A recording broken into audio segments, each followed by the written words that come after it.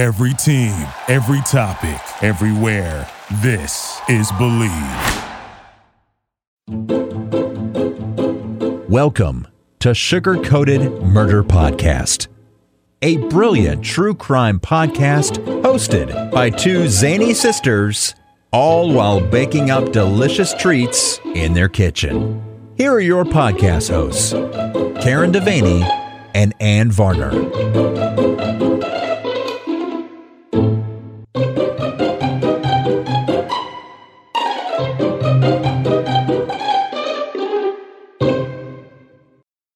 Hey y'all, it's Karen. I just wanted to let you know that I've been down and out this week with the South Carolina creep and crud, and so because we couldn't get an episode recorded this week, we asked our friends at Casting Views if we could borrow the episode from when we were guests. We hope you enjoy our guest spot on Casting Views. It's a great British podcast. I hope you all tune into them. Find them on Apple, Spotify. They're awesome guys, and we had a lot of fun with them. We hope you have fun listening. Love y'all.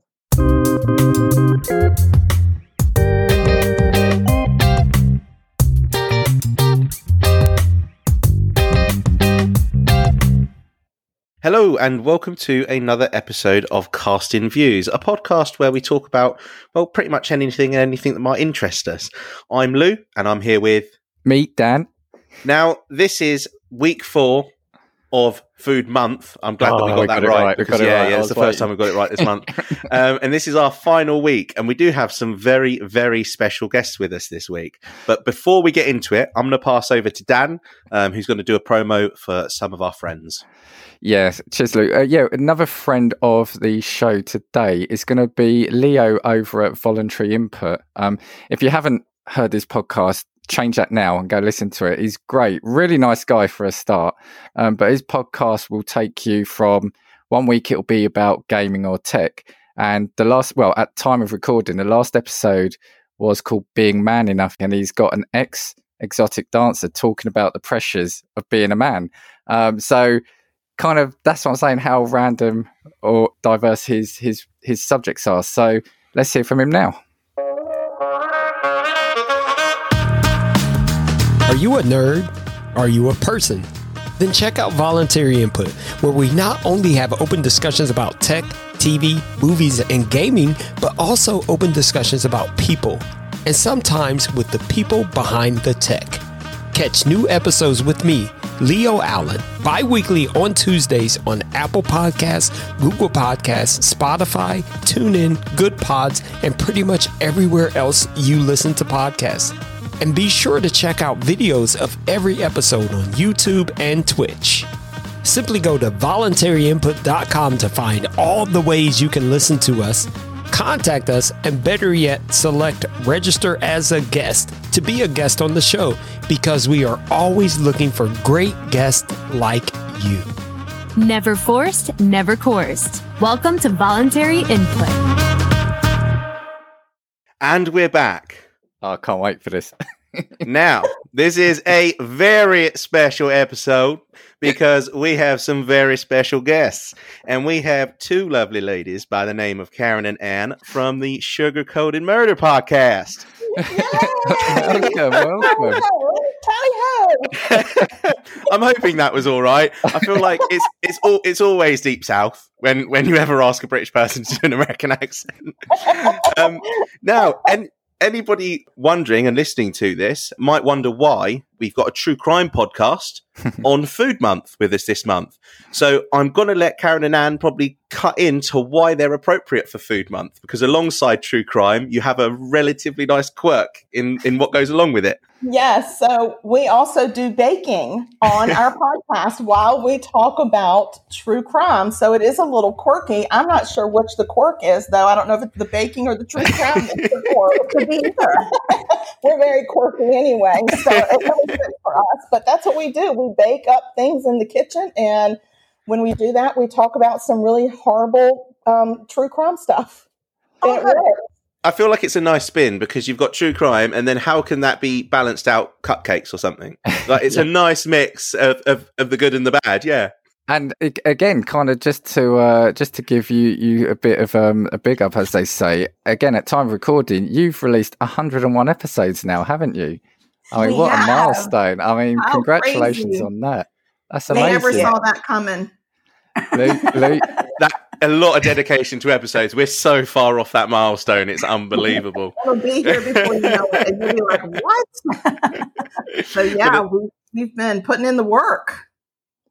So, but yeah, oh god, no, I'll let Dan go first. So I was going to ask, how did it come about, the podcast? So did you think, I'm going to do a baking podcast, or did you think do true crime podcast, or did you from the start think you were going to mix the two? How did that happen?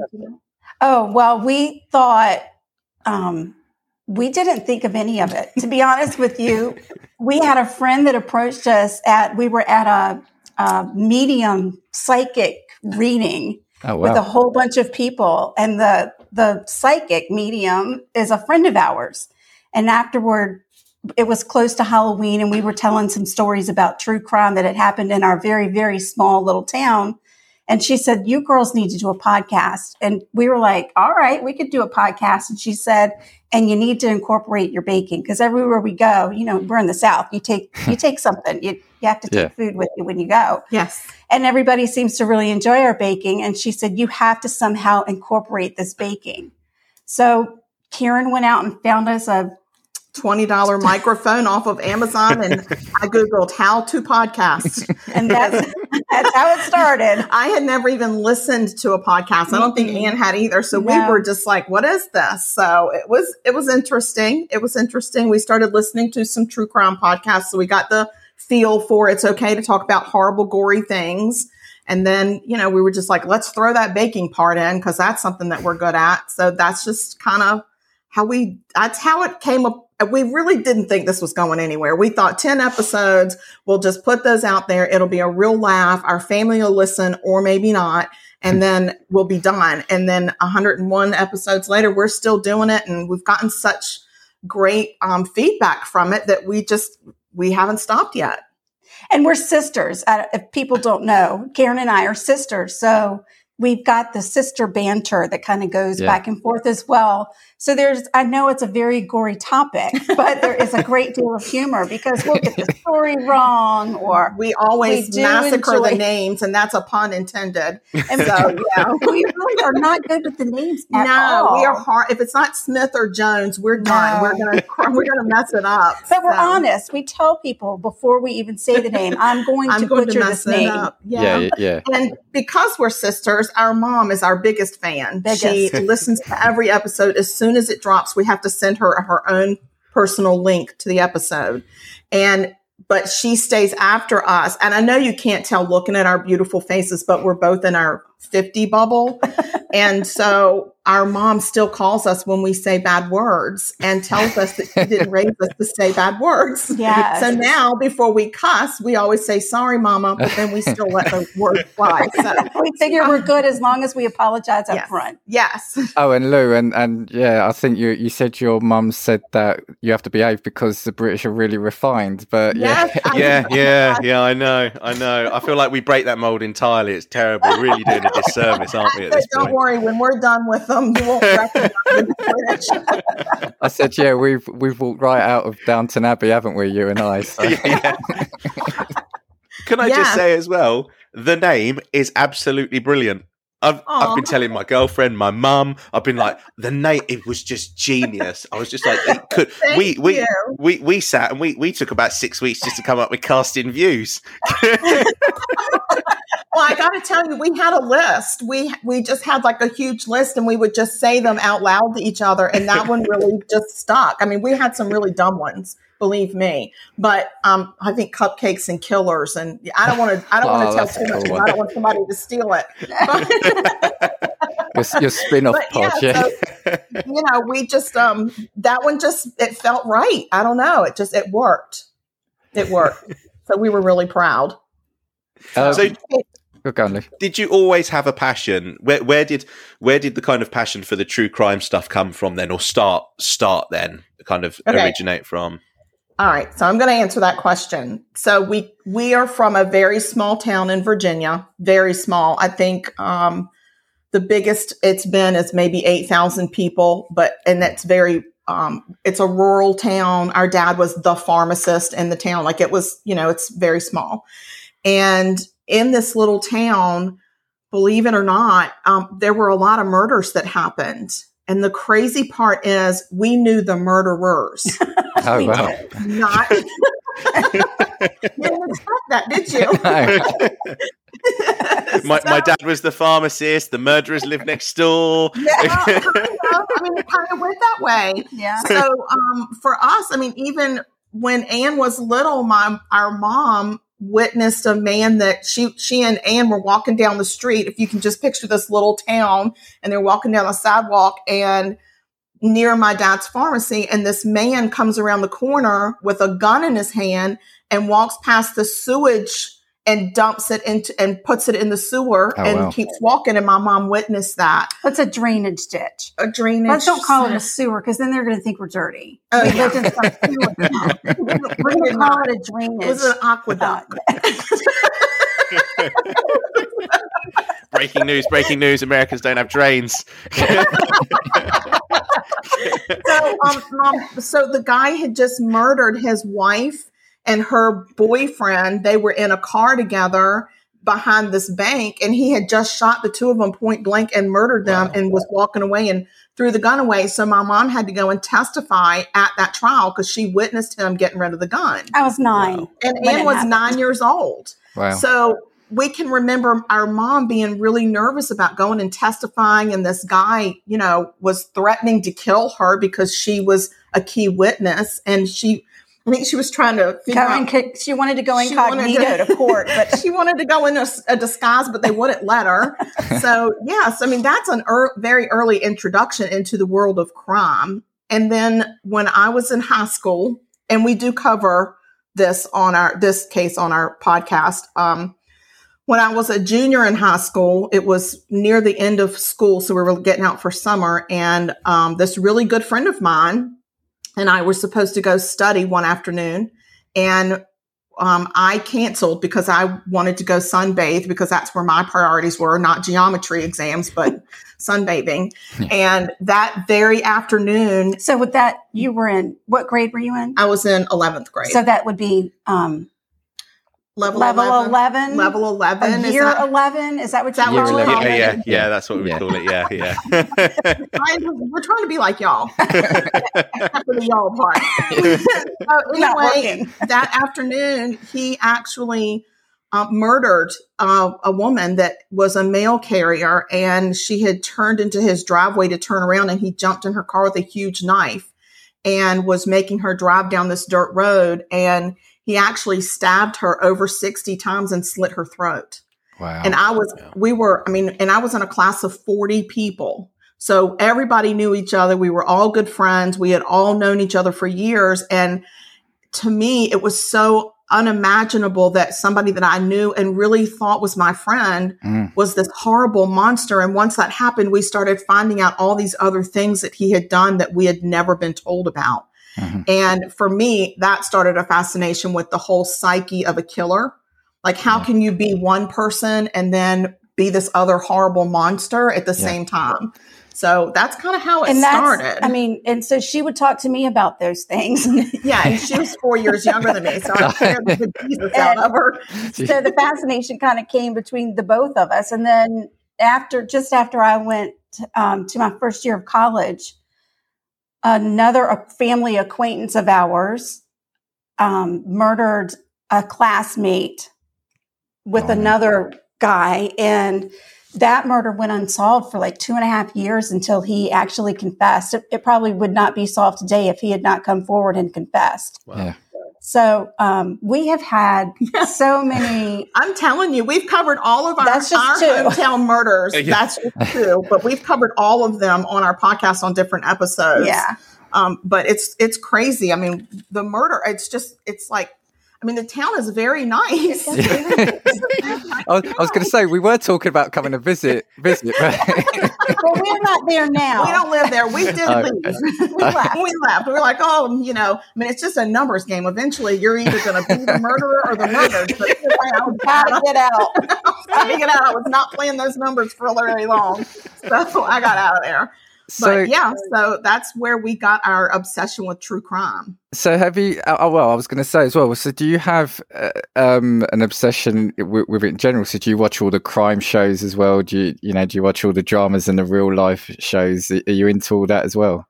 Oh my! I am an ID discovery junkie. I am not. I am. I love true crime. I watch a lot of the Netflix documentaries, but I don't like the cases, the big televised cases that everybody knows about, like the Ted Bundys and stuff like that. I like the small towns where it's like you would never expect that person murdered that other person. Yeah. And that's my obsession. And I think it just comes from, my background. So, but that's kind of what I obsess about is. And I'm more obsessed with baking shows. If there's a baking show out there, I'm going to watch it. It is true. It is so true. She's more I watch the baking shows, but not like she does. She tells me which ones to watch. Right. So, it's kind of like us though. Like Lou, for a while at the start, you were always talking about the darker sort of stuff in our podcast, and I want the light and fluffy stuff. Yeah, dark, depressing, pessimistic. And then Dan would be like, "Yeah, but the world's not that bad." I'd be like, "Yes, it is." Yes, it is. It's full of murderers. It's awful. And actually, sort of pun intended as well. You have got a killer tagline, haven't you? So do you want to say that? Yes. We say stay sweet and don't murder. Because if you kill people, we will talk about you. Brilliant. We've heard it. We've heard it live. Yeah, and we have a new one that we've kind of been taking out for a spin that says, "Come for the baking, stay for the murder." So, and on our podcast, we do drink a little bit. So I think that it's only proper for Ann and I to show you what will be in our teacups today. Here we go. You can't see this, but they've got a beautiful teapot. Yeah. Bloody Marys.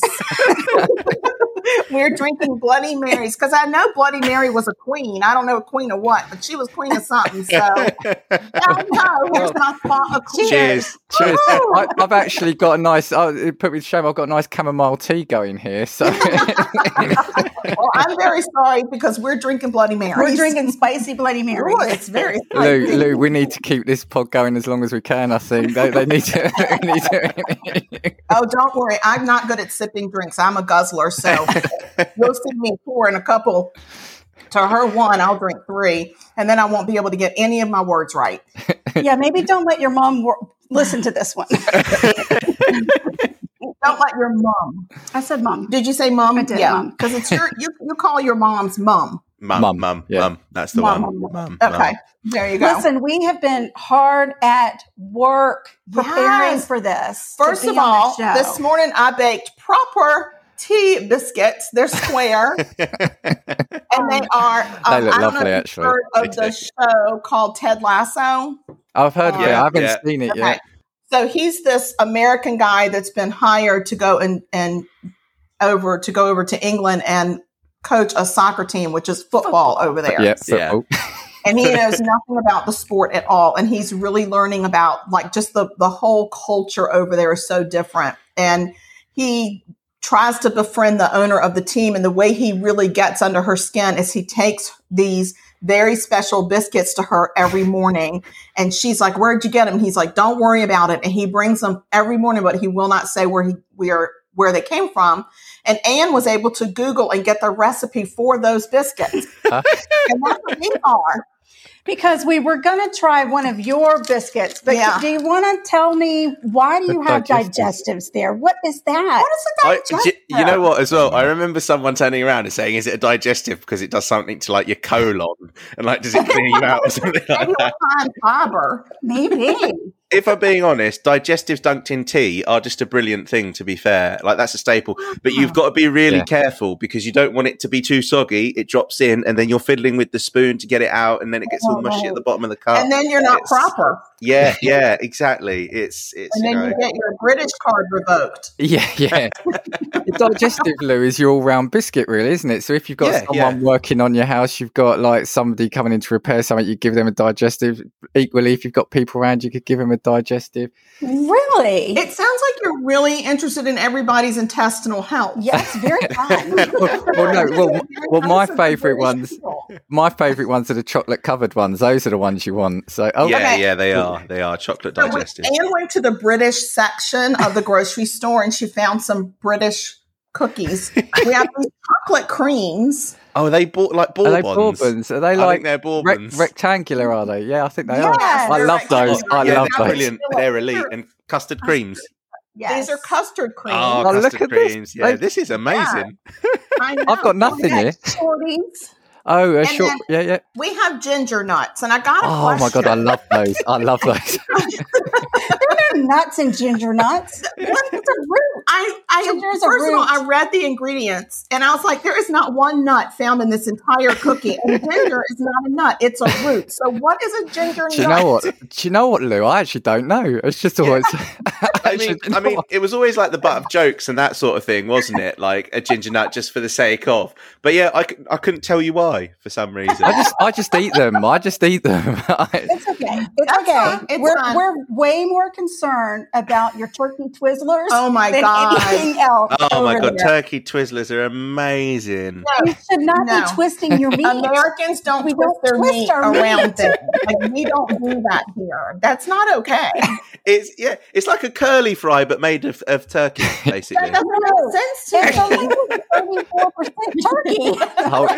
Hold on, Lou. I'm going to throw something back at them. They're talking about the outrage of Turkey Twizzler.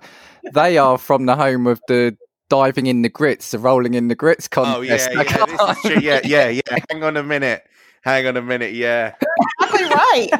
And the record for that was set right before COVID, and that was 60 pounds of grits that this woman got in her clothes. Unbelievable. It is unbelievable. As well, I just feel like the cost and expense of practicing that must be nuts. Like, imagine if we did it here, we'd do it with beans probably, wouldn't we? Yeah, baked beans. Beans. Yeah. I think that would be that. I don't think they practice. I just think it's that one time a year they just go for it. They probably have a little drink of liquid courage and they dive right in and see what happens. That's the only thing I can think of, because I don't know how you would practice that.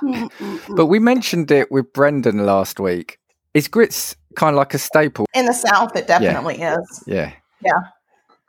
It is in the South. You'd have it with your main meal, right? It's a main meal kind of accompaniment. It is. It's really a breakfast. Oh, is it? Item for us, but they do, we do have other things like shrimp and grits for dinner and stuff like that. But for us growing up, grits was part of the breakfast meal.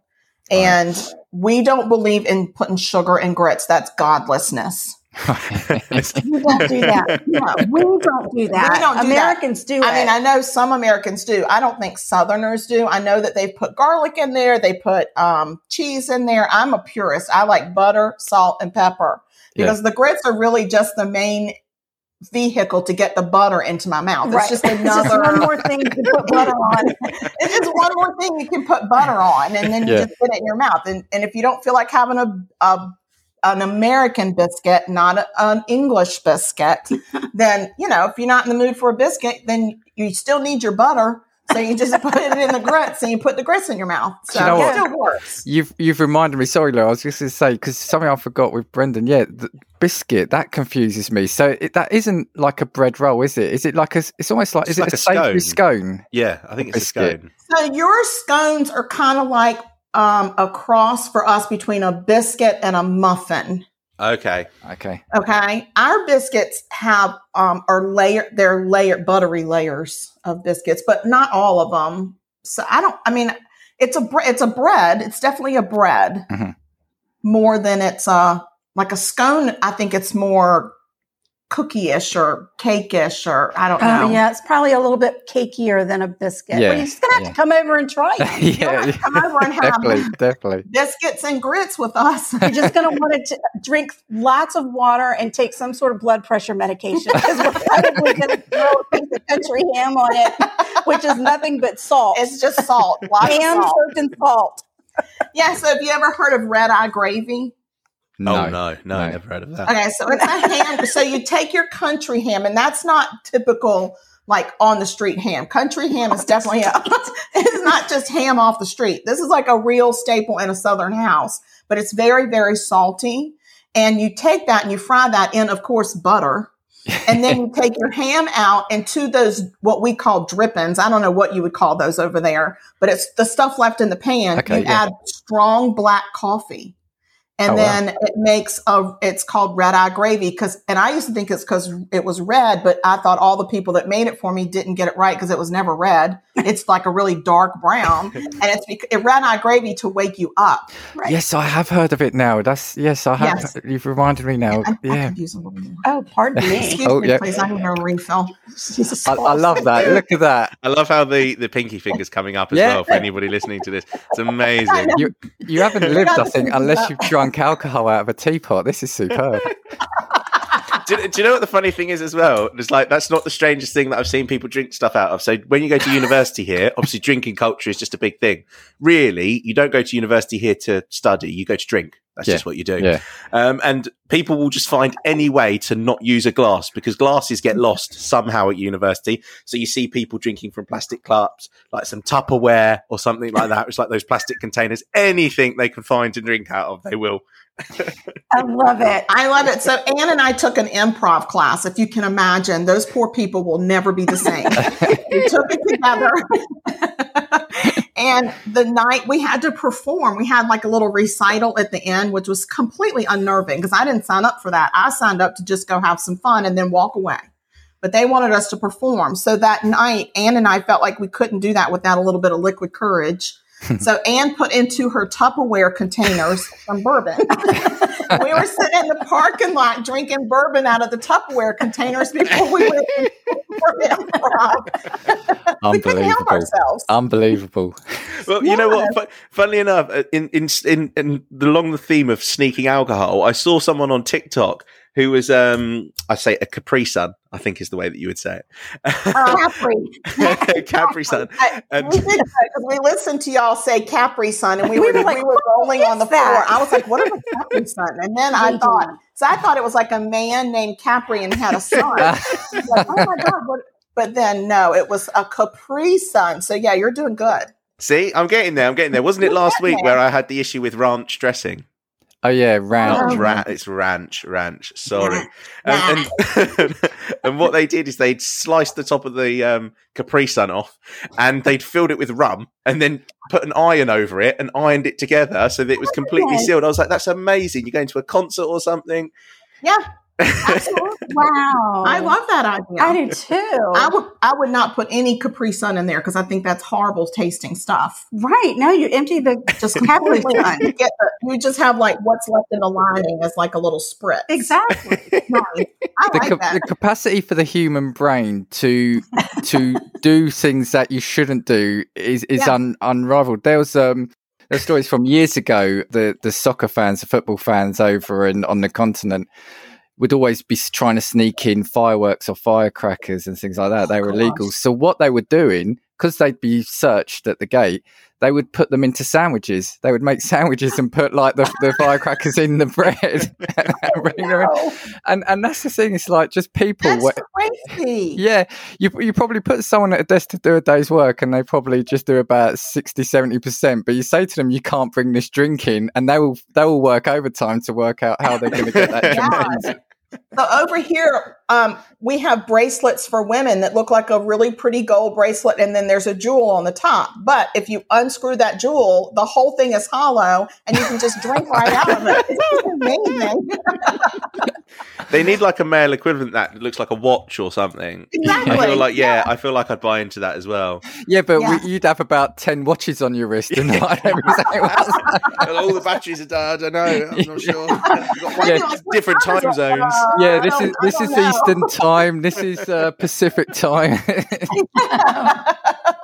That's so funny. So do you want to perform? Oh, God, we have a performance for you guys real quick.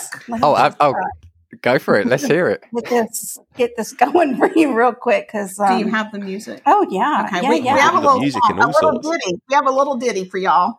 I feel embarrassed, We're just trying to make y'all proud. We want y'all to be our friends forever. You ready? Yeah, ready.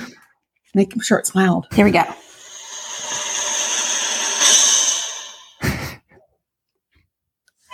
Not yet. Not yet. Wait. Not yet. Nope, not yet. Okay. Ready? Oh, God save our gracious queen.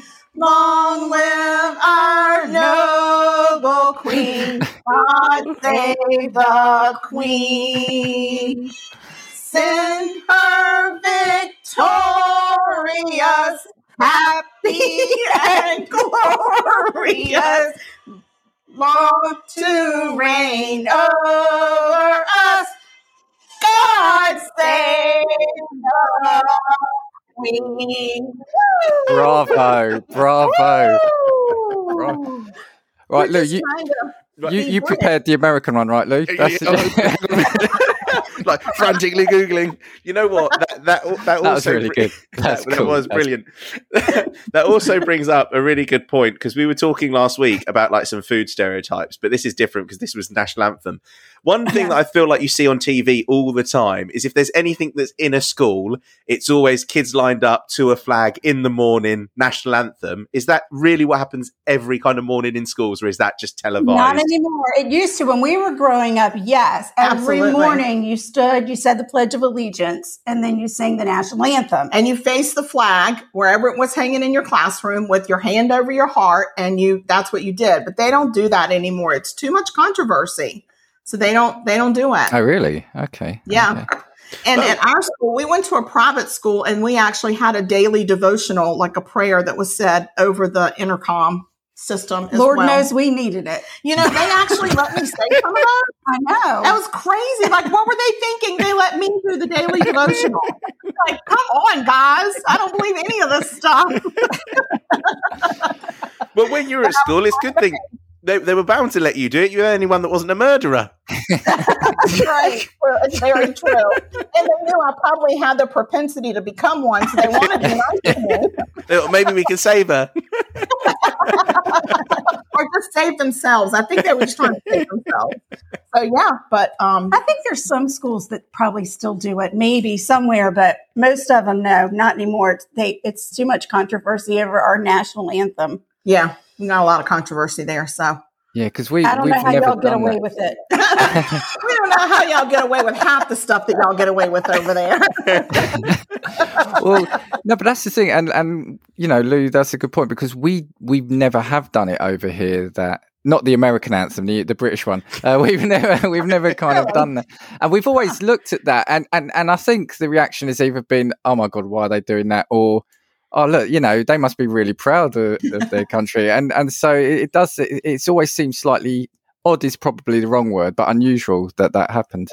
But the thing is as well, I think if you put it in a different context, like I went to a Catholic school when I was from the ages of 11 to 18, and we used to have like a daily school prayer that you'd say. Yeah. So in the same context, it's kind of like that, but obviously it was just religion based as opposed to kind of anything that was like nationality wise, if that makes sense. But I guess it's the same kind of principle and context, really, isn't it? I think so. I think it was trying to just maybe deliver a certain message of being a good citizen, just reminding people, be a good citizen. Maybe it was just, they should have just started out with said, listen, good morning, don't murder. Yeah. I think Yeah. They should just say that every day, like in kindergarten. Like do your best and try really hard not to murder. And if you can do that, then you're on your way. Yeah. And then we'll consider you a good citizen. Maybe we should start a school. I think we should start a school. Yeah. But you have to remember, if everybody lived by that message, it'd just be sugar coated. Yeah. That's true. We would have nothing to talk about. No, I would love the sugar-coated. I would love that. I know you would. But I mean, the people out there are scary. There are people out there doing horrible things to each other. It's scary. Actually, do you know what? There is nothing truer said on this podcast. People out there are scary. I think that's true. Every time we go anywhere, we're like, why do we come out into the public? We don't like people. They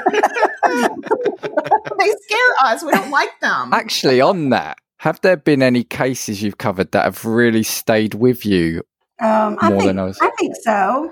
I think anytime you cover a serial killer, it really sticks with me because the victims are so random, yet they're hunted. And to me, it's something very disturbing about unknowingly being hunted. Yeah. By a person who is just diabolical, and they just get their jollies. I mean, it's it's never an excuse. Okay, let me preface this. Don't murder. Okay, there's never, I'm going to need a little more. Bloody Mary. Thank you. And so I think that it's one thing to have a crime of passion, or when like a husband and a wife and they hate each other and one kills the other one for life insurance. I'm not saying it's a good thing. I'm saying it's a different breed of person than somebody that singles out another person that they don't even know, and they hunt them because of some quality that they see in them that the other person has no clue. That to me is so creepy. Yeah, it is very That's creepy. a big creepy factory. And do you know what? That's a creepy factory. We live in a creepy factory. That's what America is right now. and on your current, I think it's your current podcast, you said something that I hadn't even thought of before. And it was, you talk about serial killers and you say that you don't like them as well because often they are, the victims of a serial killer often aren't mentioned, or they're almost secondary to, they're almost glamorized, for want of a better word. Yes. If a serial killer. Yes. And that's one thing that when we started this podcast, that we made an agreement that we would never, ever try to glamorize the act of murder in any way. And I think that's one of the reasons that we stay away from these high profile cases, because it becomes this media circus about the person that did it and not about the victims, and not just the victims, but we've seen the generational ripple that it causes. The murder isn't just about the one victim. There's so many victims. When there's just one person killed, the victims are their families, their friends, their coworkers, their town. And it's generations. And it's a generational thing that goes on through their generations of those people. And I think, I think that we're living proof of that for sure, because one murder in our town and it sent a ripple effect. And so I think that that's one of the reasons that we really don't like serial killers. I mean, we don't like them because they kill, but we really don't like them because they get a lot of attention. And we don't like that. That's why we include the name of our victims and not the name of our killers in our titles most of the time. I mean, like Anne just covered in our 101 episode, the serial killer, the dating game serial killer, but there were 200 victims and we couldn't list them all because Apple won't let us list all of them. So we just put him in there as part of the title, but normally it's the victim's last name that we put in there as part of the title. Right. And Anne, as I was going to say, as the Dan of your podcast, the lighter side of the baker, is there one that particularly kind of affected you or stuck with you in terms of? Oh, yeah, there are a couple. One of them we covered, two of them that we covered here that were in the Charleston area. One of them was a woman who was going through a really bad divorce, and her parents had come and stayed with her. Her husband, she had a restraining order against her husband, and he broke into their house and killed her mother because the lady was out, but the visiting mother was sleeping in her bedroom. So he thought he was killing his ex-wife, but he killed his mother-in-law. And then he escaped, and police came in and searched the whole house. The family went into protective custody, and the police were supposed to really do a once-over on the house to make sure it was safe for them to go back in. They gave them the all clear. They had the mother's funeral. The family goes back. They're sitting in the kitchen after the funeral talking about everything that's happened. And this jerk had been hiding in the freaking attic under the insulation and shot her through the vent in the ceiling above the kitchen table. Wow. I'm getting chills just talking about that one. That is so unsettling. Well, the fact that he had lived there for 3 days. 3 days. And you know what? That man had pooped and peed in that attic. And you know he did because he was up there for 3 days. He had food with him. That's gross. Sorry, mums. Sorry, moms. I know, but that's in England. It's improper to talk about bathroom things. Right, I'm just saying he had bathroom issues up in that, and like that's not only is it scary, but it's really gross. But the police didn't check the attic. One of the police officers stuck his head up, looked around, and said, "Oh, he's not going to be in the attic." But he sure was. Under the insulation, too. I mean, that's really a commitment because that's itchy. It is. 3 days. So that one was unsettling. And then we had another one that we covered where a woman, she was a French teacher for a private school here. She had been dating a gentleman and they broke it off and went their separate ways. And somehow his son became obsessed, fascinated with this woman and wanted to be her. Wanted to go through the whole sex change process and everything, but take over her identity. And he murdered her, but he had all of his, like he took over her, he changed his driver's license to her address. He got his mail forwarded there. He was having his hormone therapy drugs shipped to her house. I mean, he murdered her and then took over her home before anybody he was figured wearing it her out. clothes and everything. Oh, that was... I don't like that. Yeah, that kind of is like real life Leatherface from Texas Chainsaw Massacre kind of like levels. That's horror movie level. Right. And scary, speaking of horror movies, guys, just so you know, Ann and I are the biggest chickens. Oh God, no, we don't watch horror movies. No. We don't watch that scary stuff. No. But you do this kind of podcast. That's No, we don't. We don't. That's why I don't like to watch the ID Discovery stuff. It's too scary. Yeah. It's not too scary for me. I can't watch it at night. And I can watch it when the sun's up. I can't remember what podcast we'd done where I turned around and said I need to go and watch some Kevin Hart because he's, I think, the only person that's going to make me settled before I go to bed now. Well, we have. I do a lot of cleansing with Friends, old reruns of Friends. That's what cleansing. Yeah, that's amazing. You know what? Again, leading me on something, we cannot tell you. There's a channel that just plays Friends all day here, every day for the last 20 years. It's amazing, and that's always good for a laugh and keeping you chilled out as well. But this whole thing about at night. As a kid, I remember there was this program called Crime Watch, and it was half hour, it was once a week, and it would profile some current crimes that basically they were trying to catch certain criminals. So they would do reconstructions of crimes and say, and at the end, they would always say, "Don't have nightmares." And me as a kid, I'm just sitting there shaking at the TV, and it's like, don't have nightmares. Yeah, don't have a nightmare. Yeah, that's how they finished it. It was "Don't have nightmares." It's like, yeah, thank you. Okay, you know what? I won't. Thanks for reminding me. Yeah. They always used to put like those police computer generated images or like the drawings up as well, and you'd be like, "I swear I've seen that man in my area." Or the next day you're like, "Oh, is that him? Is that him? Is that him?" Yeah, definitely. Yeah, we've got one called what's the John Walsh one? Oh, right. America's Most Wanted. Yeah, or America's something. Most Wanted. That's kind of the same thing. They profile these high profile killers that are on like the FBI's most wanted list and things like that. And it's scary to think, oh my gosh, and they've caught a lot of them because of neighbors that have called and said, "Hey, that guy's my neighbor." Oh God. So. Well, you know what as well, talking about Crime Watch, because it's just reminded me, I would probably say one of the most famous unsolved murders in this country was probably Jill Dando. Yeah. And she actually was a host of Crime Watch. She was shot on her doorstep. Wasn't she? She was shot on her doorstep. Yeah. Unknown assailant, completely, and still unsolved now. I think someone ended up going to prison and then was released because there wasn't enough evidence to charge him. But again, the kind of conspiracy theories rumoured around as to whether or not it was linked based on the show that she did, whether or not it was linked to organised crime, that sort of thing. Really, really strange case. And again, nothing ever came from it because it's still unsolved now. Yeah, I think the guy won his appeal, Yeah, there you go. As Americans, we will dedicate ourselves to solving it. We're not doing that. No. We're good. We're not I'll getting involved. solve it. You and me will solve it. These two solve it, make cupcakes, and you and I will solve this case.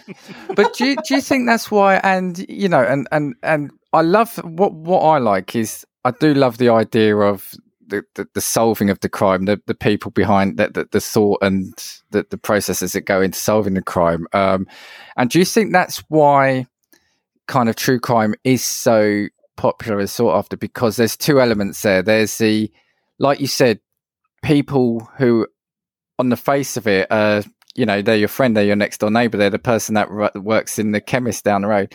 But then on the other hand, they are these psychos and you don't know. And then on the flip side, you've got the whole to catch a killer kind of thing. Is that what you think is crime is so popular? Fascinating. Yeah. It is. Yeah, it is. Especially now with all of the genealogy that's come out, it is fascinating to watch detectives and investigators solve these crimes. Where I know there've been a couple of cases where they've had botanists come in and look at the way plants grow to figure out what happened in a crime. I mean, that is mind-blowing to me. Yeah. You can look at the way a plant is growing in a crime scene and say, okay, well, this is probably where the body is. That's how they found the body in one of the cases from our hometown. They couldn't find it. The murderer kept saying, it's here. And it wasn't where he said, but it was so many feet over. And they pulled, was he from the animal farm? The Body Farm. So there's a place in Tennessee called the Body Farm. Have you ever heard of it? No. It's fascinating. You can read books about it. It's a true place. And it's a place where they lay out actual bodies all over the property and they study decomposition out in the elements. Right. So it is an actual body farm. And that's what they do is they study the bugs that come and the stages that those different bugs come in from decomposition and what snow does to a body, what rain, sun, what halfway burying a body does. And it's fascinating. It's a real place. And they called the guy from Tennessee that started the body farm. And they had him come to talk to the detective in our hometown to say, this is what you need to do. You need to go to your local college. You need to get a botany professor and tell him he needs to look at the growth because the growth was disturbed. And so even after 2 years, there's going to be a stunted growth among the plants. And you're going to have to get down there on eye level, but you'll find it. And that's exactly how they were able to find it. Isn't that fascinating? It really is amazing. Yeah. And then we've got a genealogist over here. Her name is Cece Moore, and she is doing the most incredible, it's almost like reverse genealogy where she can, if you, let's say you decide to do one of the DNA tests and put it online, your results online to see if you can connect with family. A lot of cases have been solved that way because a family member of a killer has put their DNA results out there and matched up to something, and the scientists will come in and they'll do the genealogy for this killer based on the DNA results. And they're like, oh my God, the killer is in this family. And they solve it that way. Fascinating. Yeah. And they'll do that like after 50 some years of an unsolved case. And, you know, now cases are getting solved left and right over here with that. And now when you're arrested, you have to, they make you give your DNA when you're arrested for a crime. So they've really built this database that's just enormous and still growing, unfortunately, because we have so many criminals. There's so many. Yeah. So it's scary just to go outside. Yeah. That's why I like to be in my happy spot, which is in my kitchen and I bake. And oftentimes Karen will call, we live in the same building, a couple of floors apart from each other. And she'll call and say, you got anything up there to eat? I'm like, I'll text and say, I know you're baking up there. What do you have? Just pull chocolate cookies out of the oven. She's I'm on the way. Well, people don't need to go outside. They've got this podcast, so there you go. So. Right. You can stay at home and get your dose of horrible people without ever setting foot outside. Exactly. Could I just say as well, I feel like for the last 2 minutes, the serial killers that are listening to this have just gone, right, don't bury bodies under plants, don't submit to ancestry DNA. let my whole family know. I got my DNA test done, and I said to all of them, "You better watch out because I'm uploading it online, and if there's a killer amongst us, you're going down." But that is a good point. Now, and you know, okay, a lot of it is in TV shows, which I'm sure is a little bit exaggerated. But then there are the true life programs that I watch, and it is like you said, the crimes of passions and things like that. You can appreciate they're going to get caught because there's no thought there. It's just in the heat at the moment. But they're really stupid. Yeah, but then the people that are actually trying to get into the mind of the police and say, right, how can I? They're almost, well, they are more twisted, but there's always something they're not going to think of, that they don't know about, or something that's going to happen at the scene, like you said about the plants or whatever. I mean, you can't, we can't think of everything. And I think the thing that fascinates me is that science has caught up with all these dumbbells. So, when you committed a crime in the 70s, you thought, oh, I'll get away with this. You had no idea in 2022, they're going to come knocking at your door because Aunt Mabel did her DNA test and put it online. We're loading our prisons up with 70 and 80-year-old. Yeah. Oh, really? Yeah. And so they come and get you. Yep. Yeah. They come and get you. And I love it. I just think that to me is, that's when the good guy really does win and the bad guy's going down. Right. Well, no, you're going to have to forgive me because I know that I've seen the story somewhere and I can't, there's a lot of serial killers that are American that we see in popular culture here.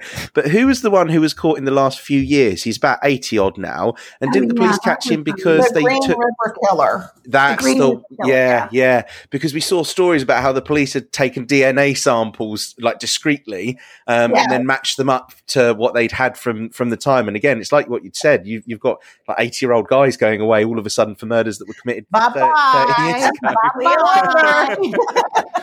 Sorry about your luck, buddy. I don't cross them at all. I'm thinking, you know what? You escaped and you lived your life that you did not deserve to live for all these years. Bye-bye. See you later. Did you say you had a food-based crime that you were going to... We do. Okay, excuse me, please. I need another spot of tea. Oh, my Lord. Well, these are very small teacups. Who can drink a Bloody Mary out of this little thing? They've bought booze in a teapot. They've bought biscuits, English biscuits. They've bought the anthem, and now they've bought a food-based crime. I mean, they're upstaging us on our podcast. Can I just ask as well? Do you know where you've bought like the English biscuits, like your bourbons and that sort of thing? Are they expensive? No, I didn't find them to be outrageously expensive. She didn't ask me to pay for half, so it must not have been. Because we have like American sections in our supermarkets, don't we? But everything is extortionately expensive. Like we were talking about like a box of Twinkies, and that works out at probably like £6 or £7, and that's probably like $10. We're sending them a case of Twinkies. Yeah, listen, we were thinking Milk Duds. Yeah, we need. Milk Duds! I love the Milk Duds. Oh my word, I love them so much. I can't eat those; they make me drool. It's like too much sticky stuff at one time, and I drool, and I'm not allowed to eat them. So I'll send you mine. Yeah, we'll send you Milk Duds, and these are very good biscuits that I made. I made a delightful biscuit. I'm not dunking it though in my Bloody Mary. That's where I'm going to draw the line. So I came up with, I didn't want anything gory because I didn't want your listeners to be completely undone by the Americans drinking Bloody Marys out of the teapot, singing to the Queen. So I looked into the Great Maple Syrup Heist. You ever heard of that? It happened in 2011 and 2012 in Quebec. That's quite recent. Oh, Canada! These two are great, aren't they, Lou? It's amazing. Unfortunately, we wanted to be singers in our past life, but it didn't work out. I don't know why. I don't either. You know what? This may be the beginning of something special. I think this is a new podcast. Elton John, if you're listening, here we go. Is he alive? Yes. I'm so sorry. You need a TV show. You need a TV show. This is, if anyone's watching, you need a TV show. If you think you're the first person that ever told us that, are you kidding me? We've got to make it happen. We've got to make it happen. We'll be your British correspondents. There you go. That's perfect. That's perfect. All right, so let me tell you about this heist. This doesn't sound like that big of a deal, but it was huge. I'm surprised you didn't hear about it in 2011 and 2012. What were you doing with your life? First off, are you aware that Quebec makes 72% of the world's syrup? Wow. I had no idea. 72%. And are you aware that syrup is valued at just over $1,300 a barrel? What? That's a lot. A barrel. Crude oil right now in 2022 is a little over $106 a barrel. Wait a minute. Are we talking the same barrel size? Yes. We need to start stocking maple syrup. We don't have It's just in the wrong game. It's like liquid gold, isn't it? So I guess over there in Canada, they've got this whole big council of people that oversees the quality of syrup. Oh. You're very crumbly. You're very crumbly. It's just not crumbly. That's proper British as well, because what you do is you have to lift your t-shirt and make sure you get all the crumbs from the t-shirt. Honestly, that's just what you do. Over here. That's Mardi Gras here. It's how you get the walk over to the kitchen sink and just shake your shirt over it. We'll not be lifting any shirts. No, we're not lifting shirts. Okay, back to the heist. At some point during the summer of 2012, there was an inspector, like they have these huge warehouses of all of this syrup. People get their syrup and they put it in barrels and it goes to this place. And then inspectors come in to make sure it's the right quality of syrup for them to sell. So this inspector goes into this warehouse and he's climbing up to test these barrels and he almost loses his balance. Well, you can imagine how much a barrel of syrup must weigh. It's heavy. It's thick and sticky and heavy. Yeah. So probably 600 pounds worth of syrup. He should have been steady. He shouldn't have been wobbly. Yeah. So he starts opening the barrels up and he finds some of them are empty and the others are filled with water. Oh, wow. Water. Somebody has stolen water. 500 and what are you say? Water.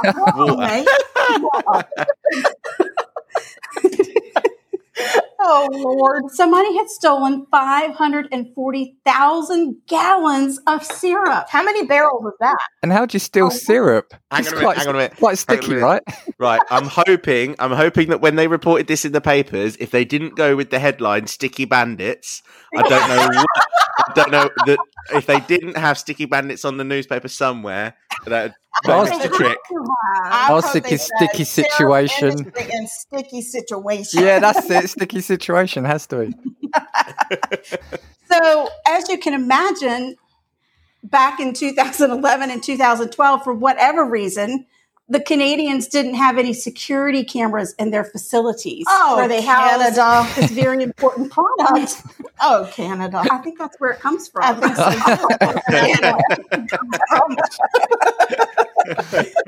so. So they called in the Canadian Mounties. Oh, the mounted police. Here we come.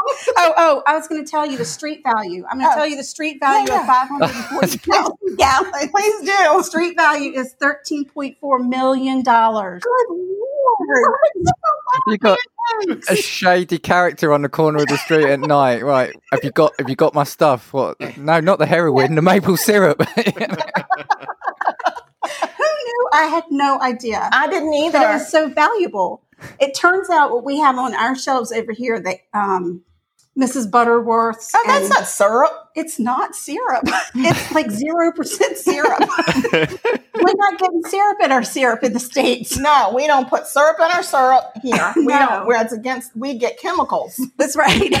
I've now got image. Do you remember in every crime show of like the 70s, 80s when they found like drugs, they would have to put their finger in it and rub it on their teeth? I've now got image of the police finding this syrup somewhere and rubbing it on. I'll taste it. Yeah, that's real syrup. That's right. The Royal Mounties, the Quebec Police, and they even called in the U.S. Customs folks to help them try and figure out where the heck. Oh, Lord have mercy. You have sworn. But we're explicit. It's fine. We tag ourselves as explicit. Don't worry. Fill your boots. Oh, well, if you didn't before, you will today. So there's this big mystery of where the syrup went because, it's not easy just to walk off with where do you put that? 540,000 gallons of That's not something you can hide up under your shirt. You just walk away with it. But they didn't take the barrels. Yeah, they just took What? the syrup. Oh, yeah, because they left water. I've just got a feeling that like 50 years time it's going to be like some Heisenberg situation where someone takes a shovel out to the middle of nowhere and digs up like 80,000 litres worth of maple syrup. What would they put it in? I guess you fill up a pool with it. But what are you going to drive your big truck on? I don't know. Oh my gosh. So they eventually were able to figure out what happened to the syrup by going out on the black market because these thieves were selling the syrup on the black market. Which is why we don't have that in America today. Thanks, Canadians. Black market? No, because they took the syrup and it was on the black market and Americans couldn't buy it. And then they were like, fine, we'll just make our own with some chemicals and sugar. Oh, we have it here. Oh, I know. I've had Trader Joe's has it. If you want to pay $15 a bottle for with syrup, which I have, that's because it had bourbon in it. I bought some bourbon syrup, and that was top dollar, and I didn't care. Oh my Lord! Okay, so it turns out they did. It was a gang of men, and they would sneak to the facility and use these long tubes and siphon the gallons of syrup out into a gasoline truck. Oh, God. Petrol. That's it. Yeah, that's the one. Yes. And they've caught 4 of them. There's still some on the land? Yes, there's still some on the land. But that's me and you, baby. We're solving this. But in March of this year, the Canadian Supreme Court ordered the convicted ringleader to pay a fine of 9 million Canadian dollars, which is 7.2 million American dollars. They should just give him the firing squad. Oh God, yes. We have a convict. We have a convict here who's on death row, and we're out of the mix for the lethal injection. We can't get those chemicals in because it's a supply chain issue over here. Yeah, really? Yeah. Wow. So he got to choose, do you want electric chair or firing squad? So we're going to kill you anyway. We're not going to stage your execution. We're still going to kill you, but now you get to choose. You get a choice. No more lethal injection. Here's the brochure. Have a look. He chose the firing squad. And where are they going to do this? I don't even know. I'm going to have to find out where they're doing it. There's a firing squad place at the prison. Maybe they'll do it like at the Citadel. No. Like on the soccer field. No. I'd buy a ticket for that. Actually, on firing squad, I'm sure, I don't know if it's one of these like sort of urban legends, but a lot of them are filled with blanks because they don't want the person to know who's killed them. Is that true? Right. Then One person has the real shot and everybody else has blanks, but nobody knows. Right. Because they don't want that person to feel guilty. Yeah. For being part of a firing squad. Can you imagine a serial killer would volunteer for that job? Well, yeah, I'll be the firing squad every time. And then they'll just get their jollies. So anyway, this main ringleader dude that's paid $7.9 million, he only got 8 years in prison. That's it. To take that much syrup, they didn't get any of the syrup back. I mean, I'm just going to say, Canada. He's messing up. A sweet deal. 8 years. Sweet deal? That's the book. Can I just say as well, I'd love to see the statistic on this. Did you say 2011 it was? Yes. I love how there's probably a statistic that's like between 2011 and 2016, 90% of Canadian pancakes had stolen syrup on them. Illegal black market syrup. Do you know what I was thinking there, Lou? They were saying they should have given him the firing squad, whereas we have murderers and stuff over here that get less than 8 years. Do you know what I mean? So they want to give a syrup stealer. Oh, that's bad. Yeah, we've done some crimes over there in England. You did one. I've done a couple of really fun ones. What was that one?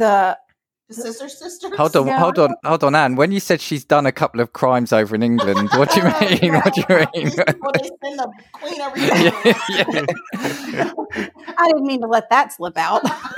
I'll put the phone down then. I was literally on the phone to the constabulary. Hello, Scotland Yard. It's not a reward for you.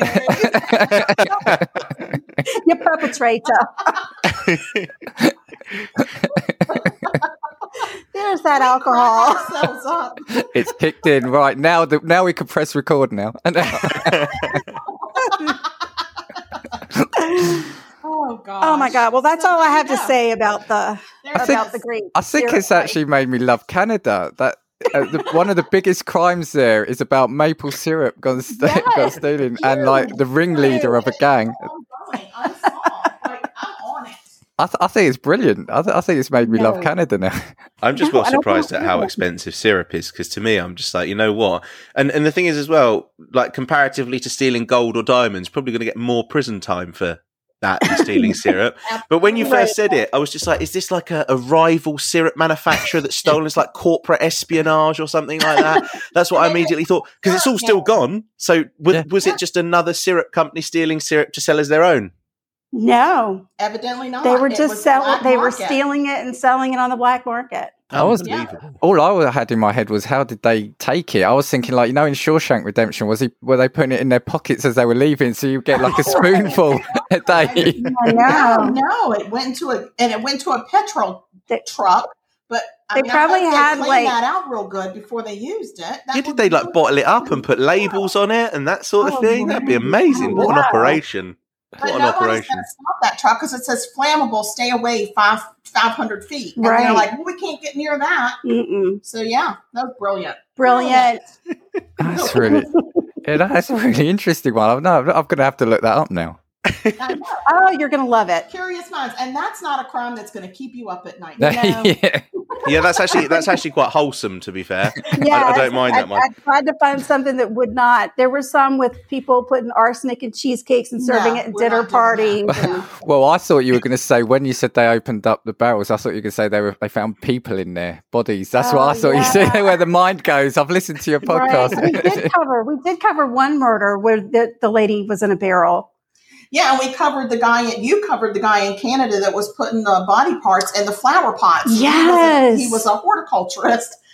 He would do flower pots for people, landscaping and stuff. And he was in their very expensive pots. He was putting the body parts of the people he had killed. So they were doing all of this searching for the bodies, they were having to dig up all these expensive pots of flowers, and they were finding fingers and toes and feet in the bottom of these pots. You're out there one Sunday morning watering your plant, and all of a sudden 5 toes appear. You're like, what? Bloody hell.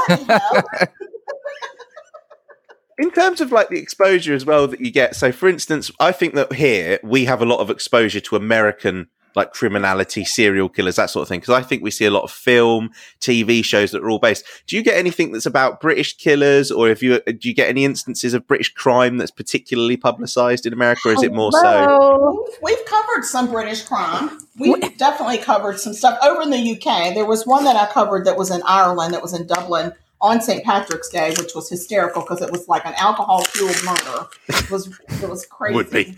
That was the Scissor Sisters. No, there was crazy. A Ripper guy that you did. I did a Ripper guy. He was like short or something. Was there something with his stature? I thought. Was the Scissor Sisters the one where they cut the guy up in like the bath because he'd beaten? Did he try and attack both of the women? Yeah. Oh, that was horrific what they did. Yeah. The mom and he got into an argument with one of the sisters, and they were all together. They'd been drinking all day, and they killed him. And then the mom made them chop him up in the bathtub, and they put him. The first thing they did was they put part of his body in they sunk it in a channel. I don't know what you call it over there. A channel. Like water. Yeah. And it came floating up, and one of the guys that he knew recognized his sock. Hey, that's my mate's sock. Yeah, but you know what? They could put his Willie somewhere else. They never could find the Willie. We're not talking about Willie. I said Willie. But listen, listen, if we can talk about a turkey Twizzler, we can talk about a Willy. No, turkey, that's a genuine thing. A turkey. It's a part turkey, part pork fat. Anyway, they took his head in a duffel bag and they were going to bury it somewhere in a field, but they went shopping first. They were carrying around a duffel bag with a head in it because they needed to go shopping first at some open air place where they bought jewelry. Like, it wasn't like groceries. They weren't in need of groceries. They bought jewelry. And then they took him out to a field and buried him. And then one of the sisters lost her mind and went out and dug him up, put him in her son's book bag. I mean, talk about mother of the year. And then took him to another place and couldn't get him buried all the way. So she was trying to chisel his head apart with the whole thing just went awry. The whole thing. They just did not do a good job. No. I think in the lead up, there was lots of drugs and stuff involved as well. Yeah, there were some drugs. Yeah. Loads of alcohol. It's just a family night party on St. Patrick's Day. I was like, this is how they do it in Dublin. I had no idea. So we've taken, their murders are a little crazy. We've taken them off our list of places we'd like to go. Yeah. See, and we're trying not to do a lot of British ones because if we find too many that are disturbing, we won't come over there. I think the thing is over here, the disturbing ones stand out because we tend not to have too many of them, really. I think... Oh, way to brag, Dan. Yeah. You have rippers. Yeah, y'all have rippers. Yeah, there's a lot of rippers. Yorkshire Ripper, Jack the Ripper. I covered the Yorkshire Ripper. Yeah. Yes, because he actually came over to America for a while. Yes, and he stayed in that haunted hotel. Oh, right. Yeah, so he was ripping over there and then came ripping over here. That's not okay. No, you keep your rippers to yourselves. Really, in terms of true crimes, recently, in terms of ones that would be like featured like that, we had a doctor a few years ago, didn't he? He was found convicted of killing a load of his patients. Harold Shipman. Wow. Harold Shipman, yeah. That was... He's in our serial killer book. For my birthday, my children gave me an encyclopedia of serial killers. I was just reading about him the other day. And Anne's been just reading it. She won't watch it on TV, but she'll flip through that encyclopedia. But he holds the record for the most killings. Oh, does he? Yeah, because I think he's actually, confirmed was about 200, but it's rumored to be way more than that. But I think it was older patients. Yeah. And he was basically supervising their care, and he'd basically bring them to the end of their lives. And he got away with it because he was a doctor. Yeah. Yeah, he would. That's rude. And in actual fact, money as a doctor. Yeah, I actually think that's the reason that he got caught, was because he was doing that.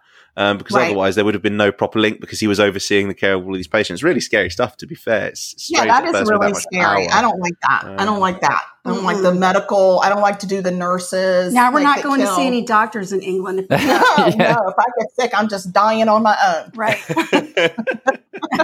And what was the other one, Lou? Probably really was Fred and Rose West. Oh, yeah. Fred and Rose West was, they were... husband and wife, weren't they? Yeah, husband and wife. And they basically just murdered children.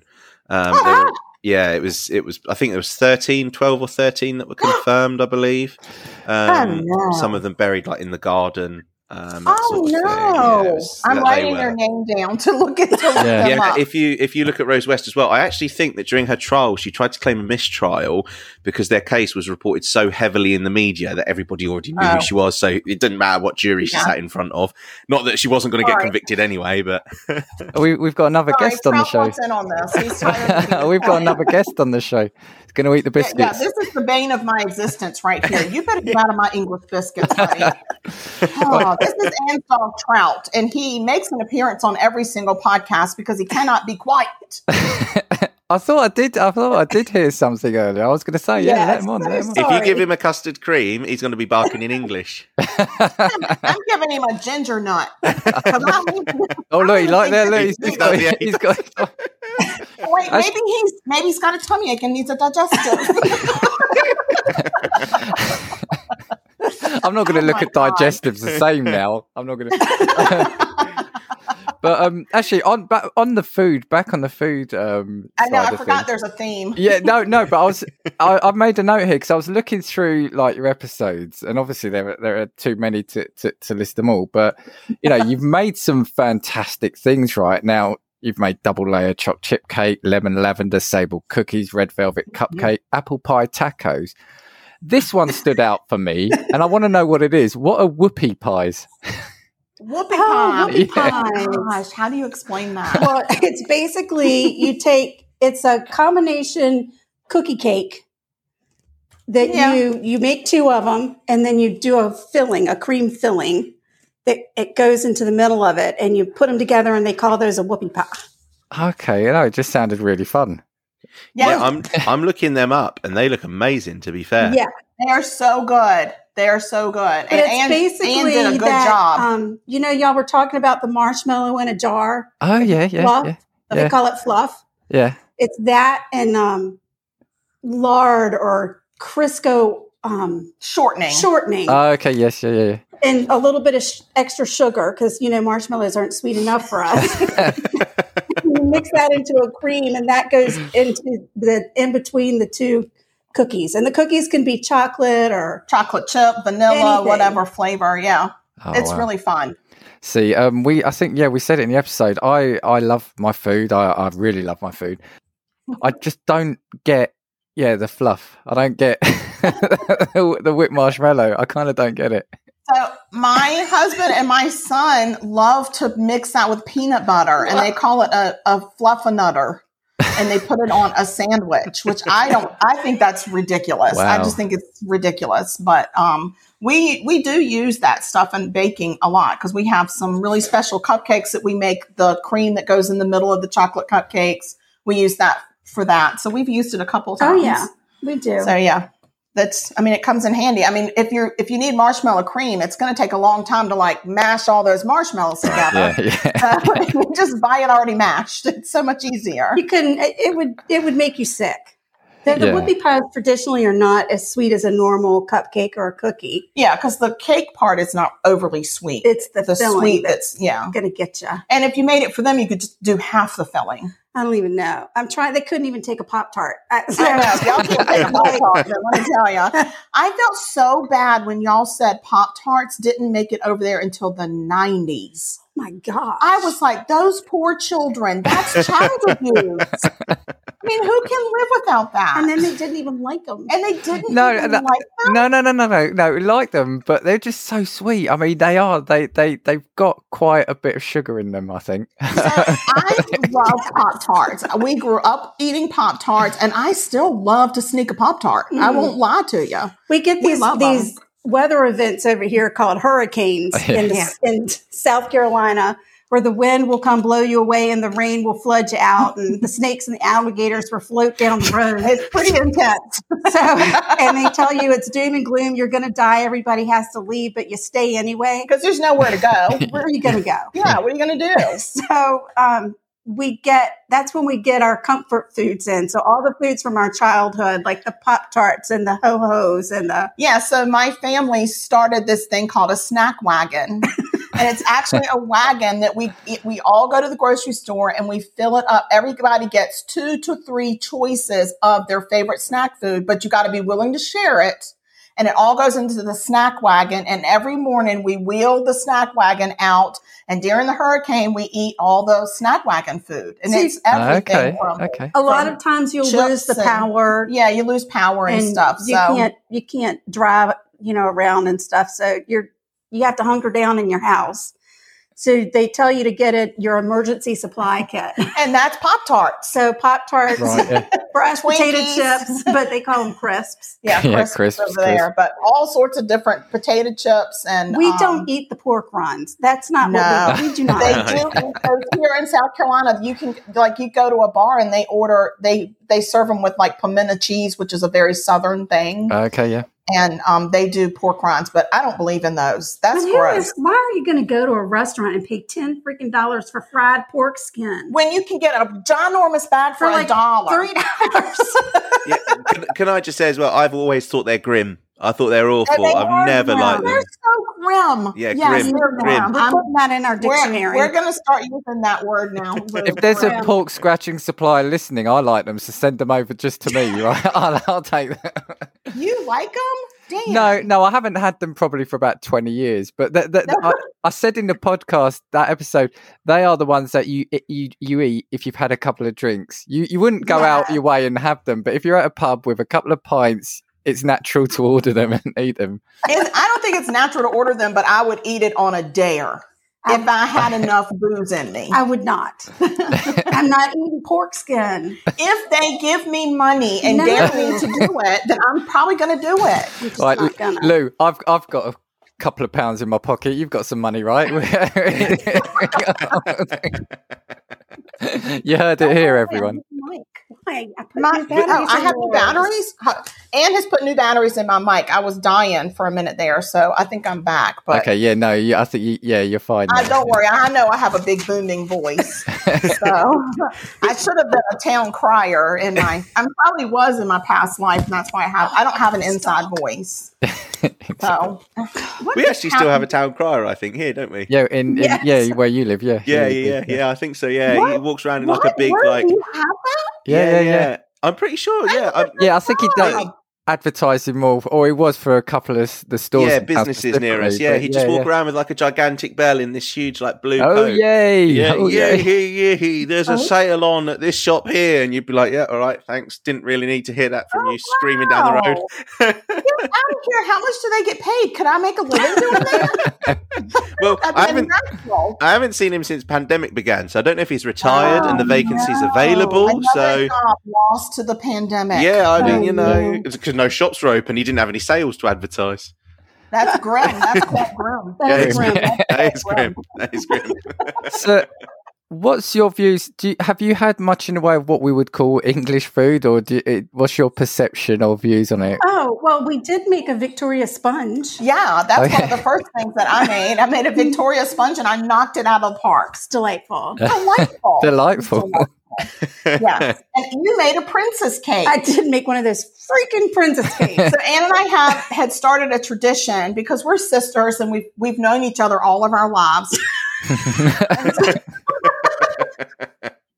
So we got to a point where, I mean, it was really because we were broke more than anything, but we decided not to give each other birthday gifts anymore, but we would be in charge of the birthday dessert, because that's a big deal over here in the States. When you have a birthday, you have to have a birthday cake. And we're not talking jelly or Jello. That's not dessert. None of that's proper. Anne had asked me for the Victoria sponge. When we started the podcast that year, she was like, "Oh, because her birthday's in January."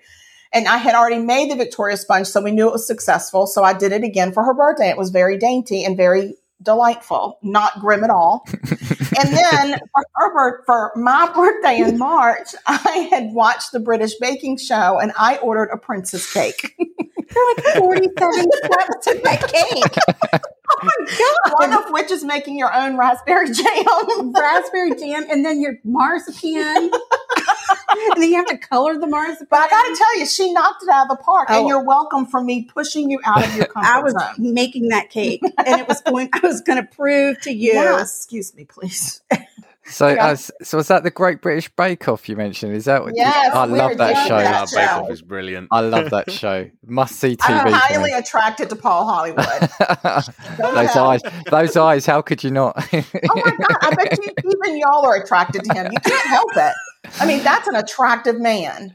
It's funny how if you go back to the first series of that, or season, if you go back to the first season of that, how different he's still the same, but yeah, you could tell he's read the press and believed his own hype as well. So he's kind of made himself a bit nicer as it's gone along. But every year it's like, he's just polishing up more and more.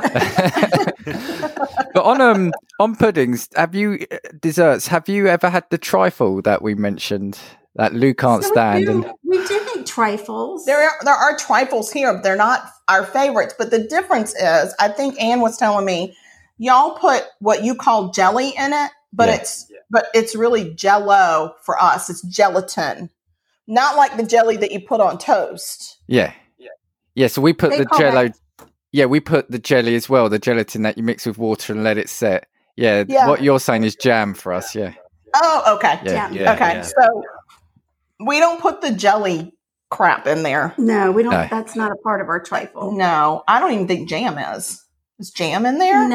No. It's usually happens when you mess up a cake or you make a cake and it's too dry, Yeah. but you're not willing to throw it away and just call it. But we'll put pudding, which is custard, I guess. Yeah, so we'll do pudding, which is your custard, and we'll do like whipped cream. Right. Yeah. And you chop up the cake, and we don't put fruit in it though. No. That's Well, some people do. Well, that's gross. And now a big thing is a cookie trifle. A cookie salad. A cookie salad, which is Yeah. a trifle, but it's got all cookies in It's all it. done with cookies, but I don't like anything called salad. We do. We like. I'm not really a salad girl, so We really like a sticky toffee pudding. Oh, Yes, amazing! yeah. Yeah, elite I made level that. dessert. Oh, Yeah. did you? I made that. I made a sticky toffee pudding cake Right. on the podcast and nailed it. Nailed it. Nailed it. Yeah, sticky It's so toffee pudding good. we like, but Yeah. it's hard for me, like with the other puddings that y'all have over there. When they describe it as a suet cake, Yeah, it's that gets very okay. us. hard for me to Yeah.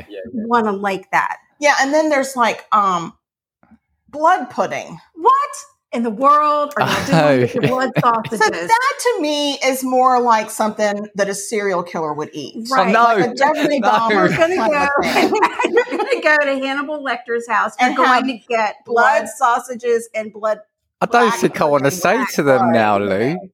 Because, you wouldn't have heard this yet because the episode with Brendan airs tomorrow, but we discussed this and I said we I did, like yeah. blood pudding.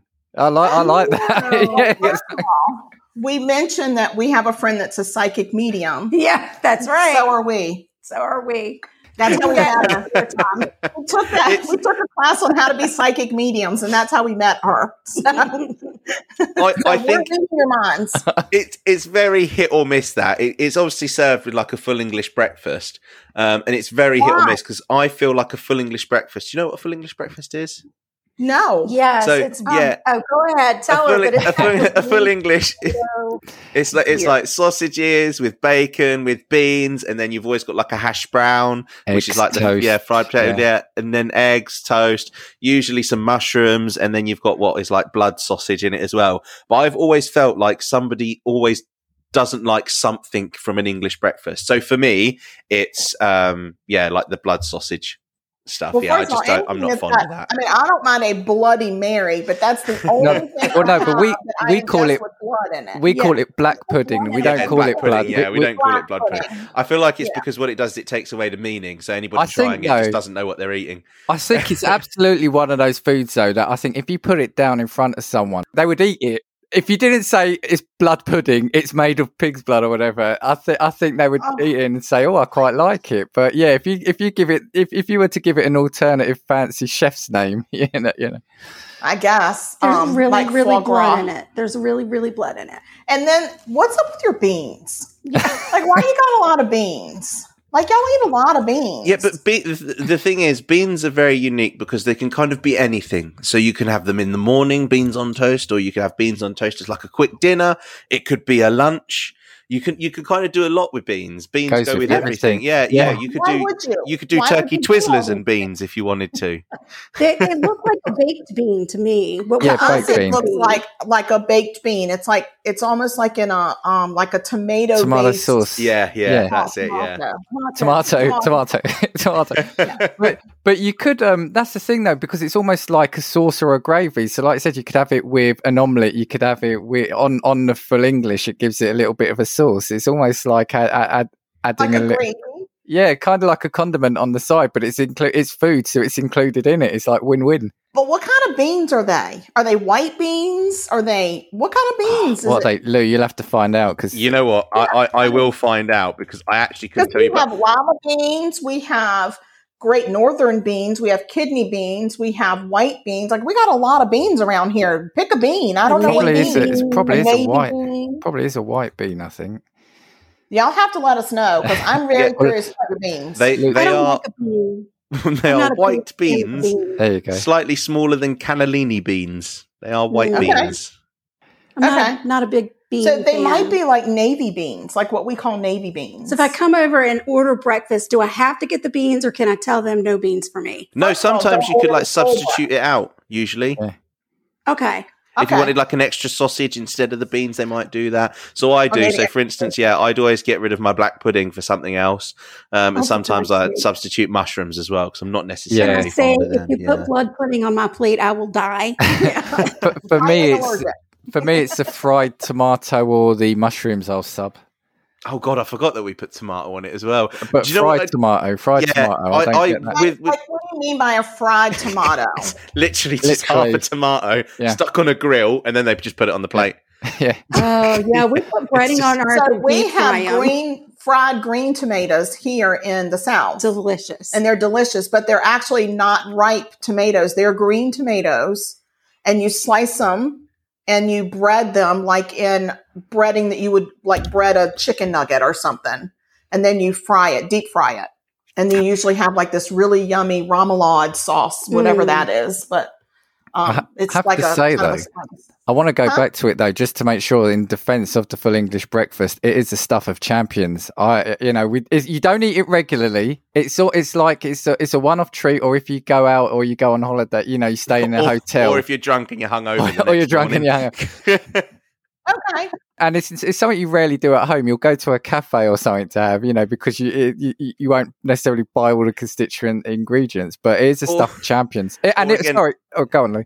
Sorry, famously, Wetherspoons is like a chain of budget pub here, but they are open basically from 7 o'clock in the morning until probably like 1 o'clock in the evening. And Wetherspoons do like a full English for probably about £4.